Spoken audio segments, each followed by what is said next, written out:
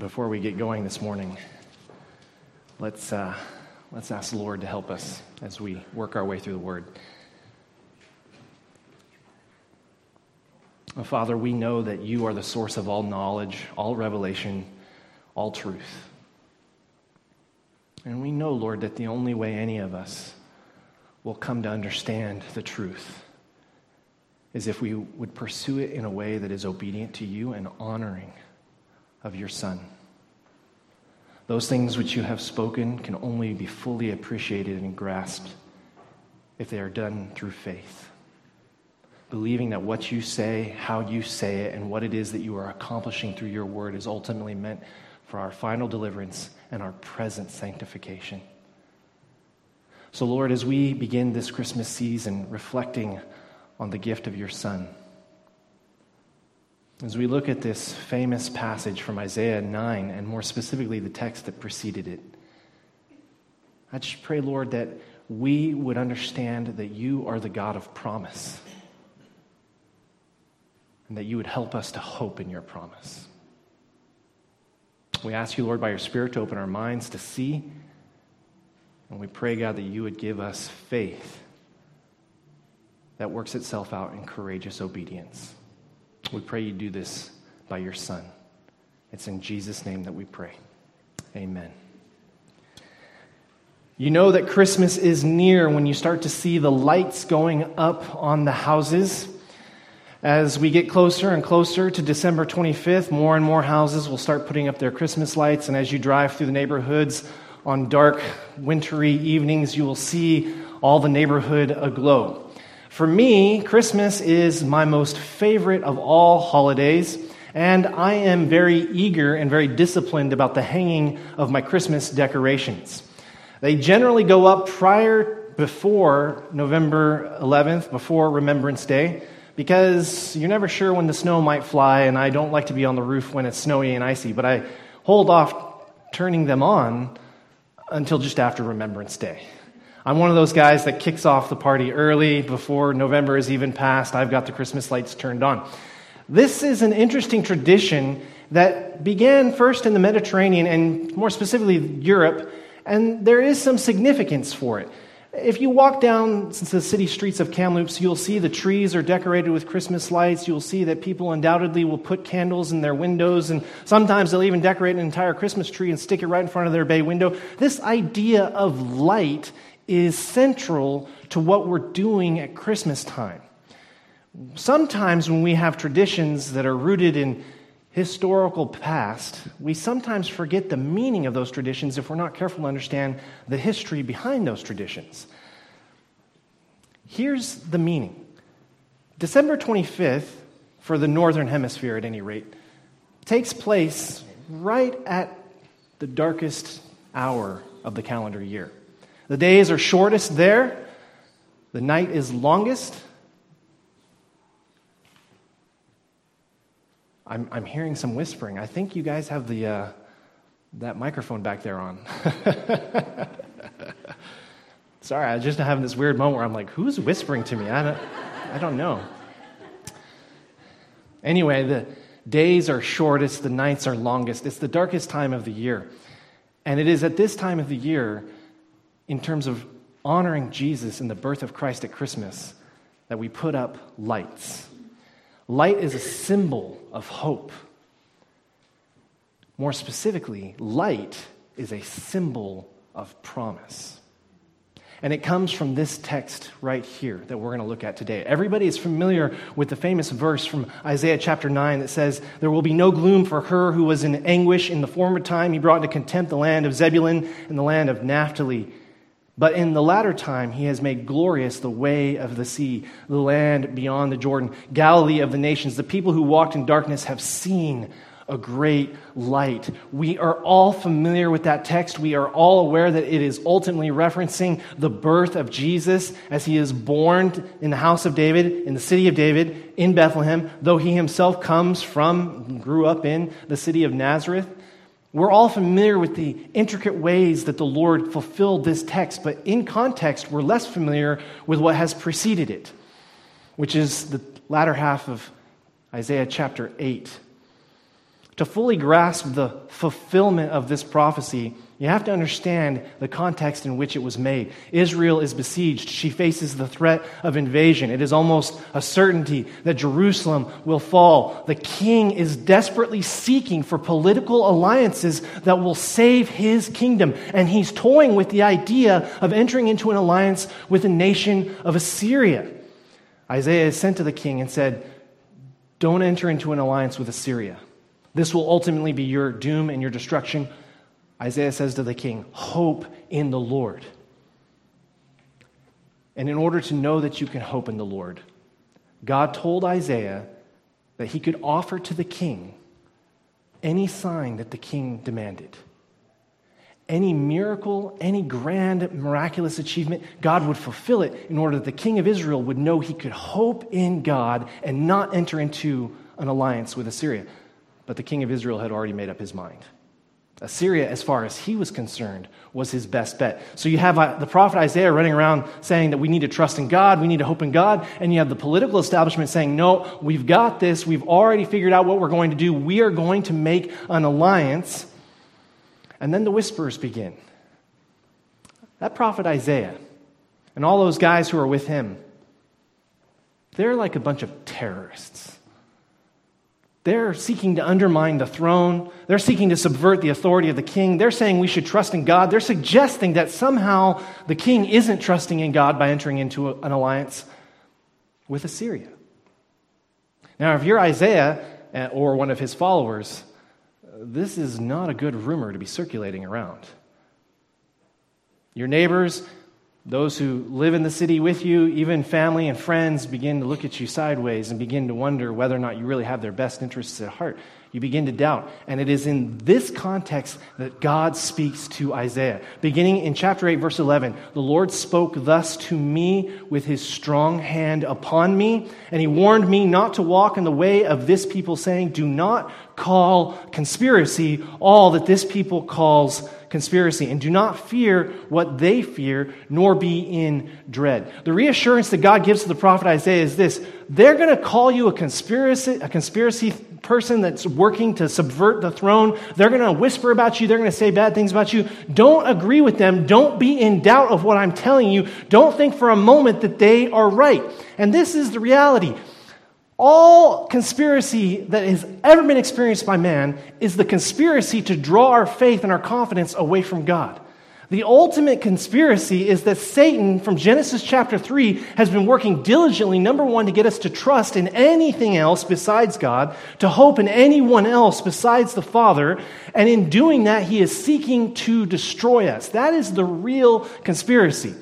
Any person who is suggesting that we should be placing our faith and our hope in God, that person is not the worker of conspiracies. That person is not the one working to subvert and undermine true authority. That is the one seeking to uphold true authority.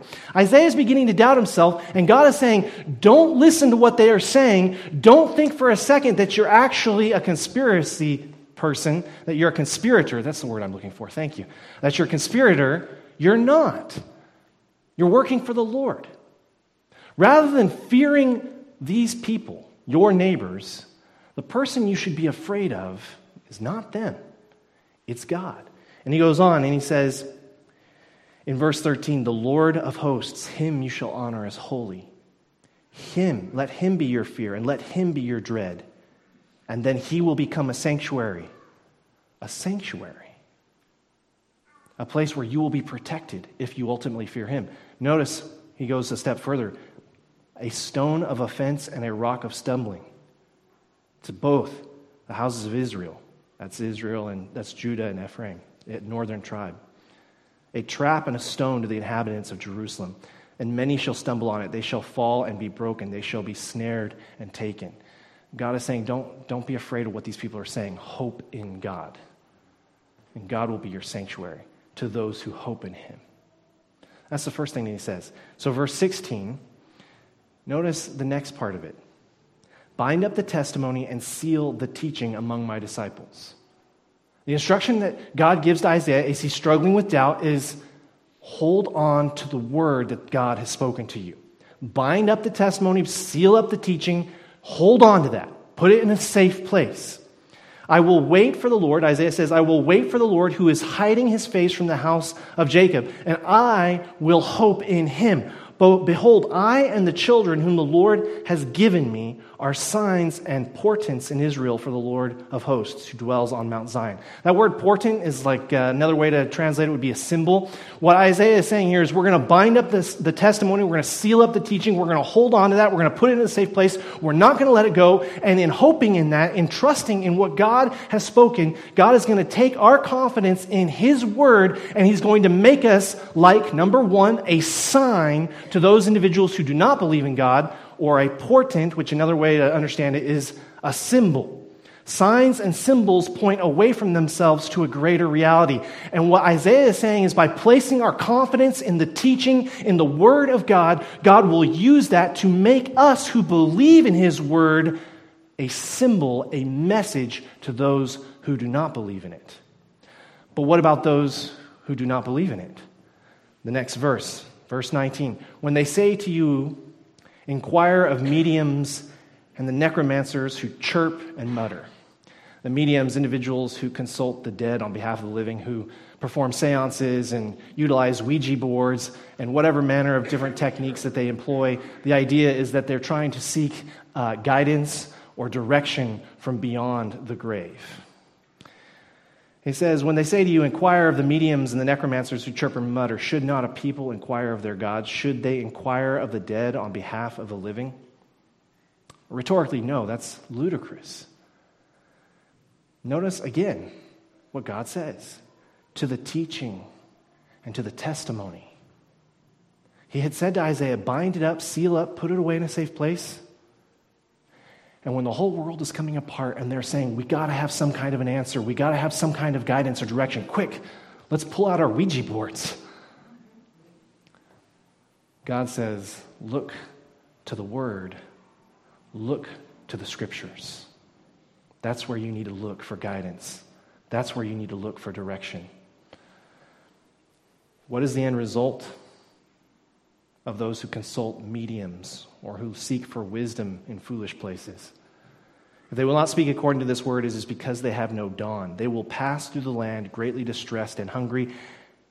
And when they are hungry, they will be enraged, and they will speak contemptuously against their king and their God. And they will turn their faces upward, and they will look to the earth. But behold, distress and darkness, the gloom of anguish, and they will be thrust into thick darkness. What Isaiah is saying here is, here's what's going to happen. These people are going to trust in their political alliances with Assyria rather than hoping in the Lord. It's not going to work out the way they think it's going to work out. And when it all comes apart at the seams, they're going to start consulting everything under the sun besides God, looking for direction, looking for an answer. And the end result of it is that they're going to curse the king that they placed their hope in, who led them into this political alliance in the first place. And they're also going to curse God. They're going to look upward, they're going to see him up there, but ultimately their gaze is going to come back downward. This decision to trust in man is what has led them into this predicament, but that decision to look to man for the answers, it becomes a stone that they cannot escape from. In the darkest of circumstances, when they made the choice to trust in the king and to trust in political alliances, when that all comes apart and when it all fails, they cannot find it within themselves to repent, to humble, and to come back and say, no, we really should look to the Lord. Their focus will be downward. It will be on the earth. This decision to look to ourselves, to look within ourselves to find the answer, every time we engage in that, our souls are formed by it so that it becomes our default position. And it's getting us nowhere. The dangers and the uncertainties that Israel faced here are the same that we face today. Terrorism threatens us. Disease still stalks us. Economic times are difficult. And yet, what is the resounding answer to these difficulties? Well, we just completed an election season. The Americans did. And last year, the Canadians completed an election season. And the campaign slogans and the bumper stickers and the advertising and the commercials all say, if this particular candidate is chosen, well, that will be the answer to all our problems.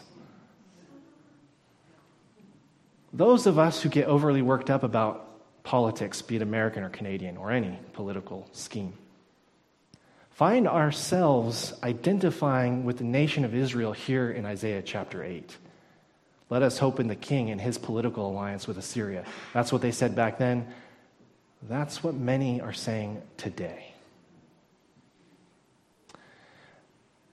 The end result of that, what happened then, is what will happen today.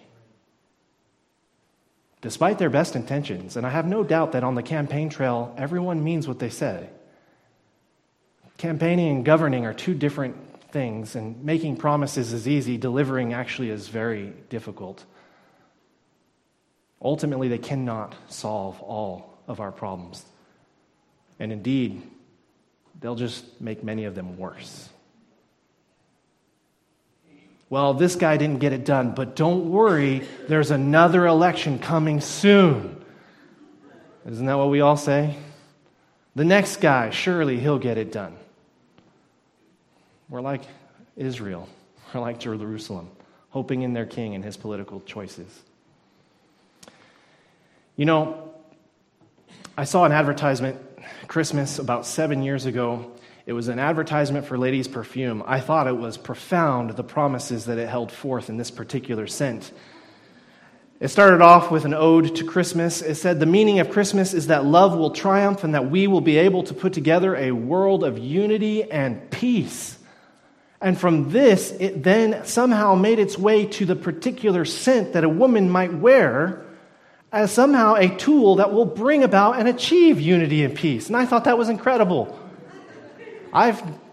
Some of you ladies smell very nice, but I have never yet smelled a woman who brought about world peace. Isn't it ironic how at Christmas time we all look to the problems of the world and we all think, yes, what we need to do is we need to fix the problems of the world, and we can do it by selling this particular product. That's ludicrous. And nevertheless, we still look to it. We look to economics, we look to education, we look to foreign policy, we consider our politicians, and everyone is hoping in technology. The most recent gizmo, the most recent gadget will save us. The iPhone can heal what ails our soul. Steve Jobs is convinced of it. The individuals who are hoping in these things are truly delusional.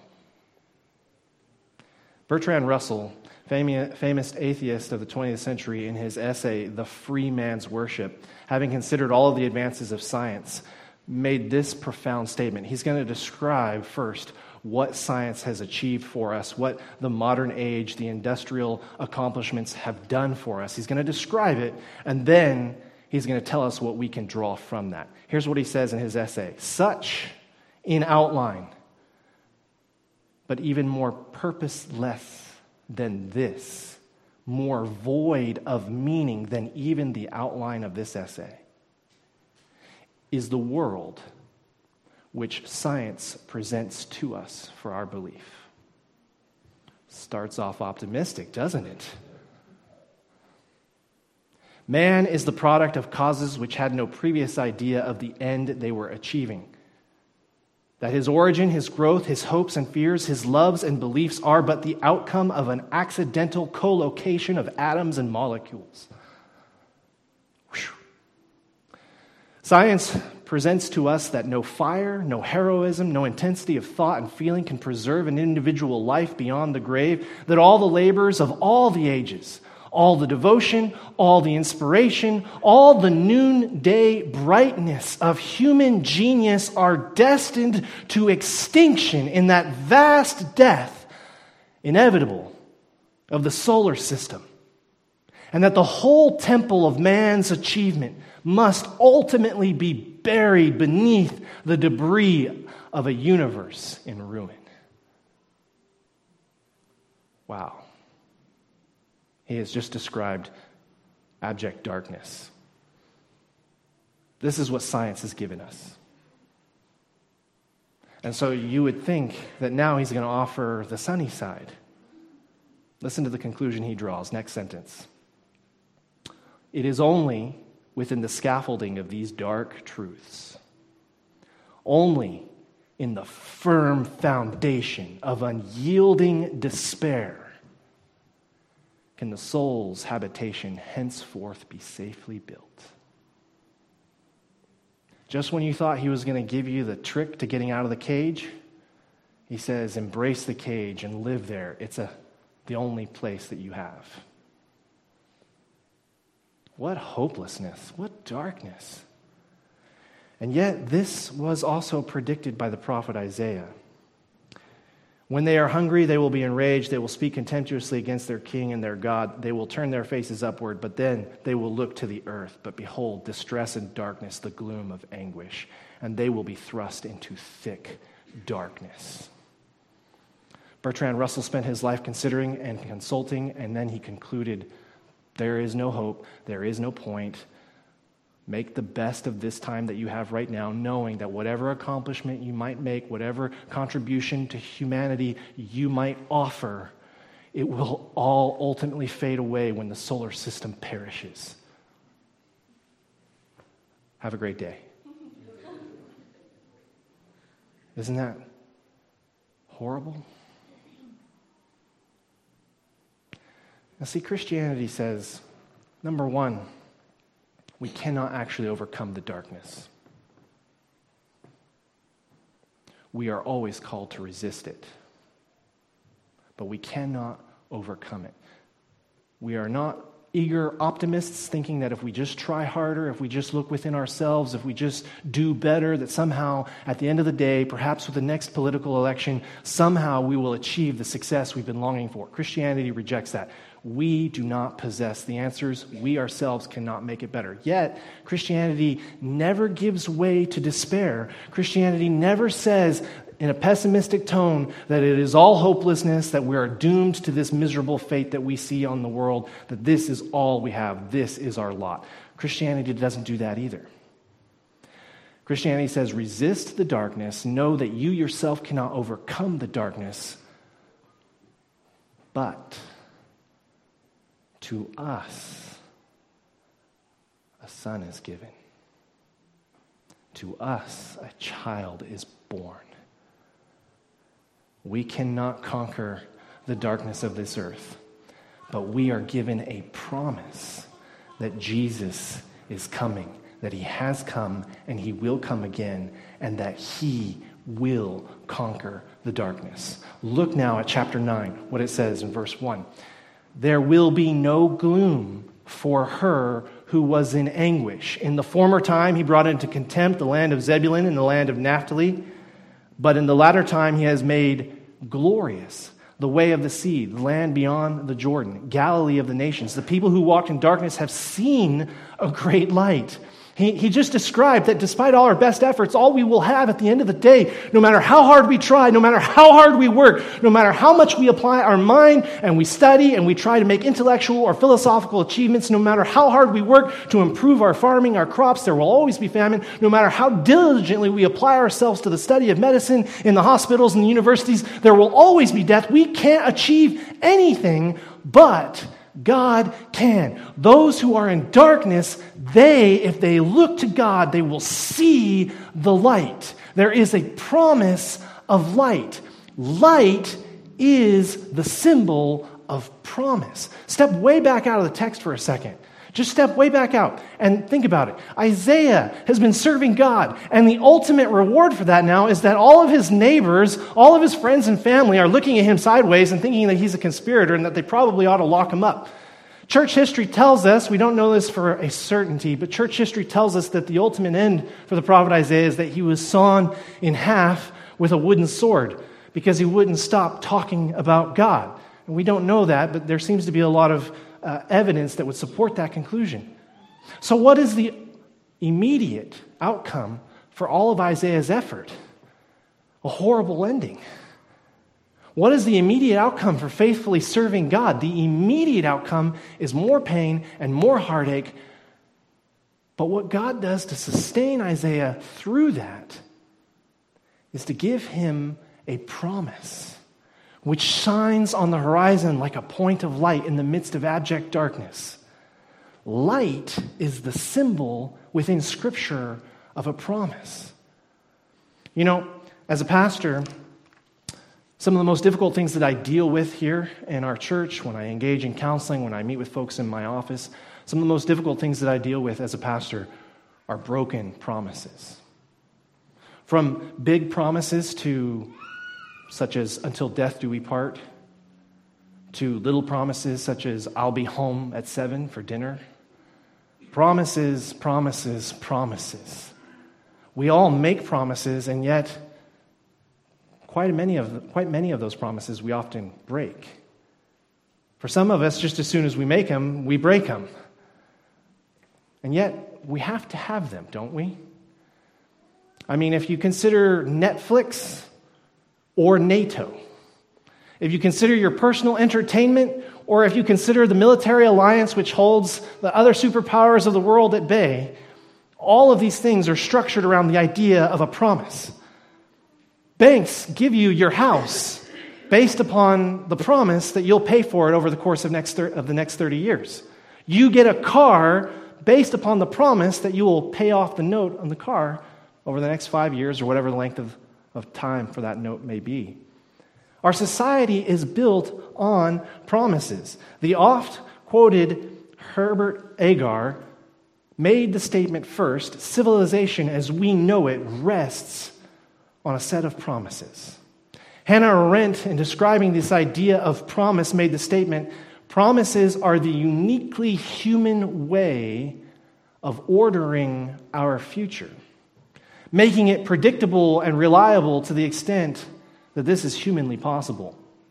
When we make promises to each other, we're saying, if you do this, I'll do that. And if we hold to those promises, then the individuals who engage in that promise have some expectation, some understanding of what they can expect from the person that they're engaging in a promise with. Promises bind us to each other. And of course, we know that there is always uncertainty. We never know when any of us may perish or when any of us may die.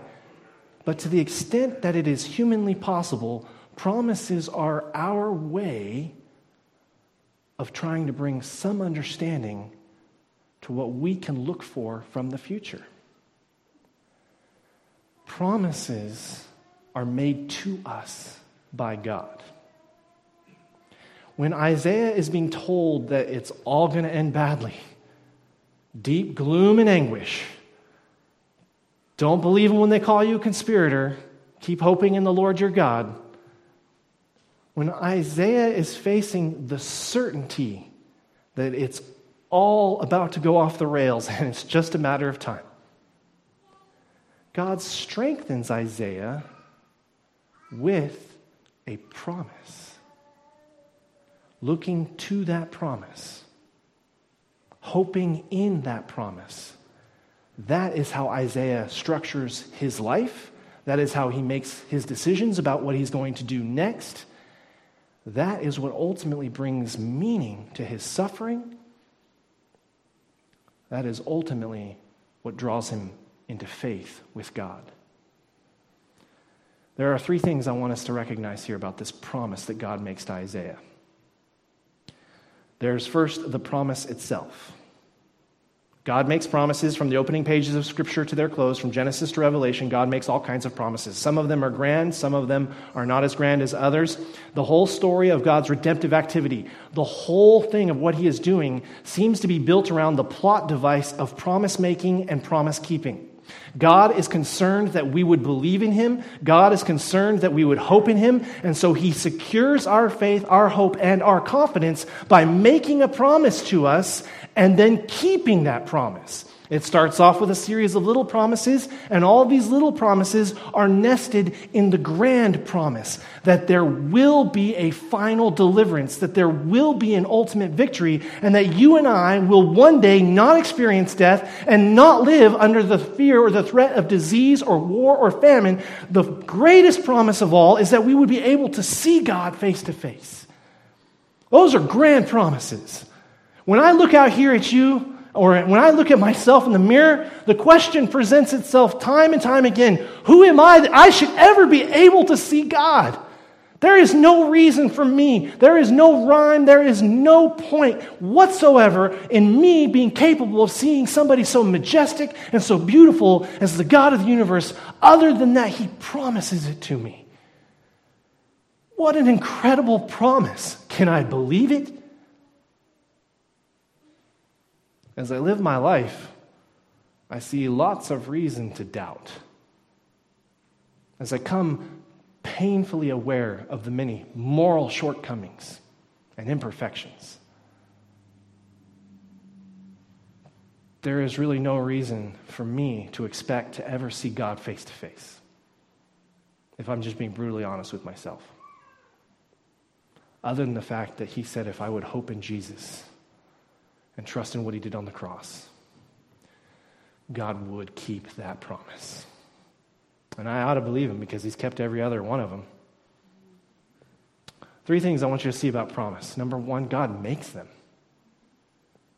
Do you and I make promises? Sure we do.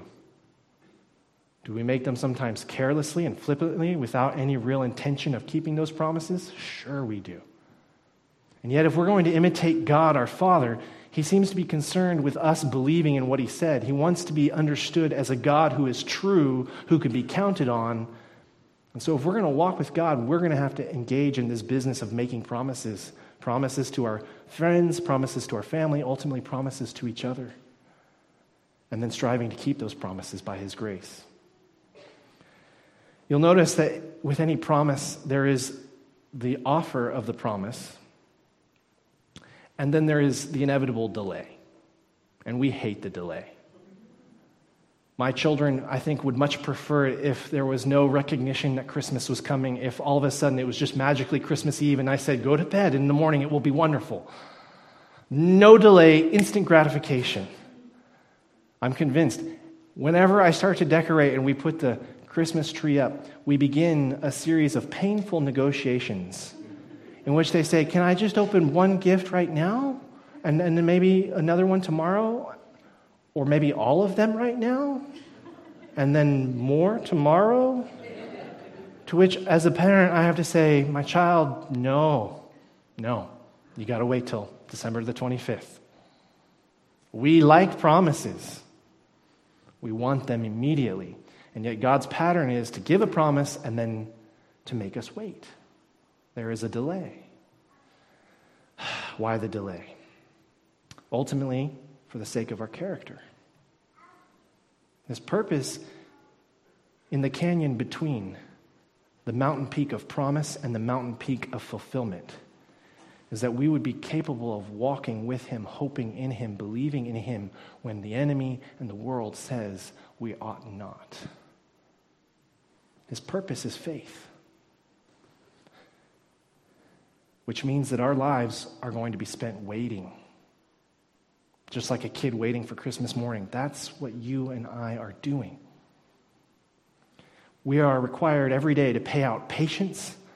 To suffer along is our lot as we become waiters waiting on the promises of God. Waiting is a part of our spiritual formation. Patience wasn't just a suggested fruit of the Spirit, it's a required part of being a Christian. The second thing that we notice about God is that His promises are often said to be covenantal. In other words, He's not just saying, I'm going to do this, and then He does it. He does do that, but He wants us to enter into a personal relationship with Him through His promises, in the way that a husband and a wife engage in promise-making and promise-keeping to each other. But it's not simply, I promise that I will always put a roof over your head and work hard at my job and make sure that you have clothes and that you're provided for. We do make that promise, but the reason that we make those promises is that we would engage in an exchange, a transaction of love. That's what God is doing. He doesn't simply say to us, hey, I'm going to fix the world's problems in due time. I've got my agenda and here I go. He invites us to engage in Him, to engage with Him in covenant, to join Him on His mission of salvation, that we would transact love from our heart to his and back and forth. His promises are personal. And number 3, the third thing that we need to note about promises, there is the fulfillment. When his promises are fulfilled, we experience a joy, a happiness that cannot be compared to anything else. I tried this week. Many of you are aware that I am a Dallas Cowboys fan. Now, this is my feeble attempt at trying to show you what I'm talking about when it comes to the fulfillment of promise. This is a team loaded with talent. By all rights, we should have won the Super Bowl last year. Most of you probably aren't familiar with the Dallas Cowboys, but you will know that in the second game of the season, Tony Romo fractured his clavicle. He was hit from behind, taken down in a brutal hit, broke his shoulder, quarterback's out. If you understand the game of football, you know that that's basically the end of it. If you don't have a good quarterback, you've got nothing. And though we had a team loaded with talent, we won 4 out of 16 games last year. Should have won the Super Bowl, but only won 4 out of 16. Now, the promise of victory is there. If only we could just stay healthy. This season, we are healthy. And we're 10-1 on the season. And I have many friends who delighted in ridiculing me and my beloved Cowboys last year. Amen. This year, I say to them, let us compare your record with our record. You mocked me and belittled me because of the love that I had for my team, and yet here this year we are winning, and we are favorites to go all the way the distance down the stretch. Now, I take a sense of pride and satisfaction in that. But to be honest with you, there was a time during last season when I kind of would talk about any other sport besides football. Following God is kind of like that. I want you to understand there's no direct comparison. This is my feeble effort to try to illustrate to you. Taking God at his word often seems like a losing proposition. And ultimately the payout time and again for obeying what God would have you to do, trusting in him, hoping in him, only seems to be another loss, another devastating injury, another unexpected turn of events that just brings you more sadness and more heartache and more sorrow. It feels like a losing season. But it is way worse than that. I want you to understand that the promise is there. It is loaded with potential. And it is backed by a God who intends to keep his word. Which means that the real secret of Christmas, the real meaning of lights on houses, is that no matter how dark it is, no matter how belittled you are for hoping in the promise of God, there is a dawn that is coming. If you can wait for it, you will experience the joy and the satisfaction of its realization. I decorate my house with Christmas lights. I put them on a photo sensor so that at dusk, when the sun is setting, this little photo sensor will recognize that it's dark outside, and it will flick my lights on for me so that I don't have to go out in the cold and do that manually. Well, I think it's broken or something, because last night, my lights didn't come on. And I was getting ready for bed. I have them come on at dusk. They generally go till about midnight, and then they shut off. And I was getting ready for bed last night about 10:30, and I looked out my window, and there were no lights. And I thought, oh, this is problematic. What's going on here? My lights, in order for them to work, they require technology. And again, technology doesn't actually save us, does it? And it doesn't actually turn on the lights when you want it to. But God's promises are not like that. From Isaiah 49:15. Can a mother forget the baby nursing at her breast and have no compassion on the child that she bore? Though she may forget, God says, and he promises, I will never forget you. Hope in the promise of God and wait for it. Let's pray. Lord, we thank you for your word. We thank you for the promises that you make to us. We thank you, Lord, even though it is painful, we thank you for the weight that you make us go through as we look to the horizon for the coming of your Son. We thank you, Lord, that you have kept all of your promises to this point, and we thank you, Lord, that we have no other expectation that is reasonable besides this, that you will keep all of your promises one day in your return to this world. And with the Apostle John, we pray, come quickly, Lord. We freely admit that like little children, we just have a hard time being patient and waiting for that beautiful Christmas morn of your return. We know that you're using this delay to work in us patience and hope and faith, but at the same time, Lord, we cannot wait. So, Lord, help us to hope in you and help us to keep looking for your return. We pray these things in Jesus' name. Amen.